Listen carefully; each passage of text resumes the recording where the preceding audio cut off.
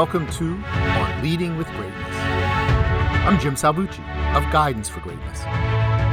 This week's installment, Leadership and the Paradox of Individuality, going alone fast or going far together. Why do so many bosses think they have to go it alone? Each and every one of us, uniquely, down to the very person, is a distinct and singular individual. There's your profundity for today. Got it?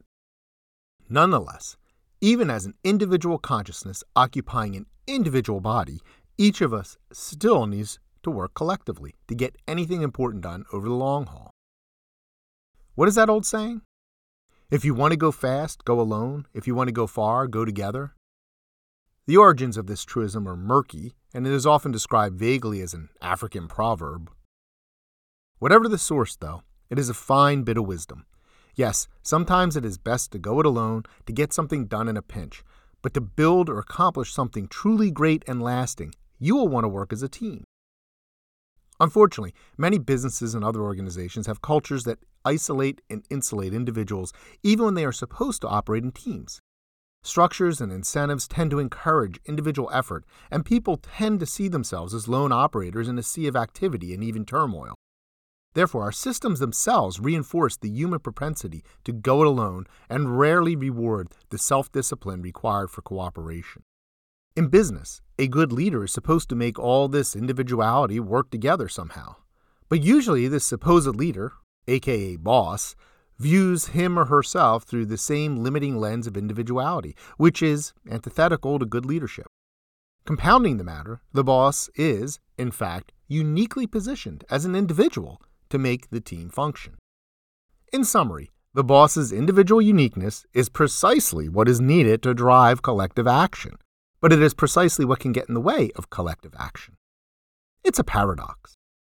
All of this would be an interesting intellectual distraction if it did not have massive implications for the smooth operation and success of a business or any organization.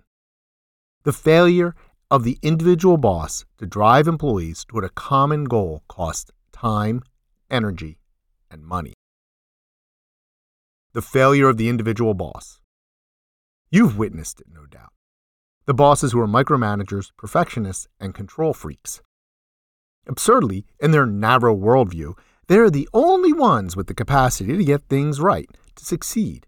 And while they may get things done quickly in the short run and even be rewarded for doing so, their tenure is marked by inefficiency, lowered productivity, short-term gains, long-term losses, unintended consequences, employee discontent, employee turnover, and maybe even lawsuits. With all this bad bossing around us, is it really any wonder that people are fleeing their jobs and that unions are making a comeback? Bosses are usually under a lot of pressure to produce quick results, but quick results are not necessarily lasting results. Again, for the most assured lasting results, you need to work as a team over time to go far. But because of incentive structures and other factors, organizational systems are often stacked against the exercise of great leadership and the collaboration it fosters. Furthermore, everyone has an ego, and the typical boss tends to have a pretty massive ego. Here's a little secret, though. Having a massive ego is not the problem. To be a great leader, leading a great business, the boss must be aware of and check that ego wherever and whenever possible. Great leaders put their values over their egos, which takes considerable self-restraint and strength. That, though, is the binary choice offered everyone who would be in charge of others. Values versus ego. Great leaders simply choose to commit to their values. So what are the consequences of doing otherwise? The consequences of doing otherwise. I have a friend whose former boss was one of those go-it-alone types. She thought that she, and she alone, was the protector of some mystical high standard that she could never seem to define or describe. Of course, her bossdom was marked by constant questioning of her employees' expertise, undermining of their autonomy, and criticism of their failure to meet her standard of perfection. Among her employees, who were highly educated and well-paid, although still underpaid, professionals, her reign was marked by discontent, mistrust, resentment, and perpetual turnover, which she disingenuously chalked up to pettiness and disloyalty. She made it all about her versus a bunch of ingrates, and that's how she presented it to the board that oversaw her. Of course, continually replacing so much professional staff cost untold amounts over many years, which the board somehow overlooked. This boss professed loudly to certain admirable values, but did not practice them in her day-to-day dealings with her people. The disconnect between her values and her practice generated cognitive dissonance within her, which made her miserable. Her misery in turn weakened her psychologically, which made her even more susceptible to her ego's dominance and generated more cognitive dissonance, burying her values. Life for her, just like working for her, in a word, sucked.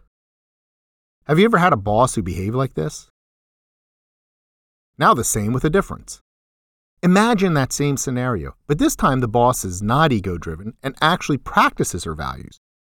Imagine the success she would have achieved by deferring to the expertise of her staff, fostering their commitment to the mission, and helping them be their best. The time they spent bickering and complaining over the crumbs that sustained them could have been spent on doing the work.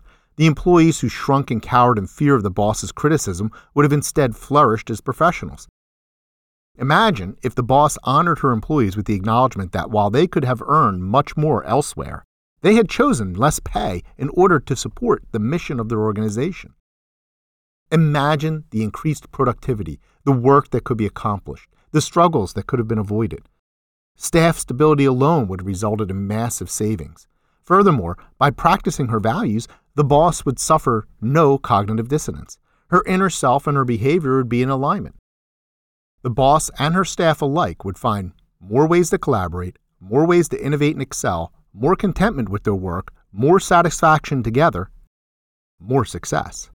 Imagine the boss had the strength to put her ego in check and live her professed values. Imagine instead of going alone fast all the time, she would go far together with her people.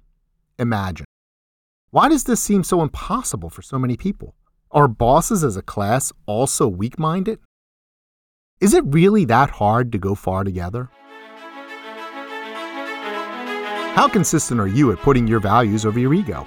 How well do you balance going fast with going far? As a great leader, you must develop the strength to tap into your values to put aside your ego, and I can help. Click on the essay for your free consultation.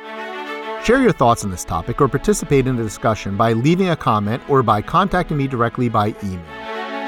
info@guidanceforgreatness.com.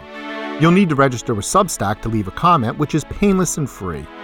Please share this post on social media. And don't forget to subscribe to have On Leading with Greatness sent weekly to your inbox. I look forward to hearing from you.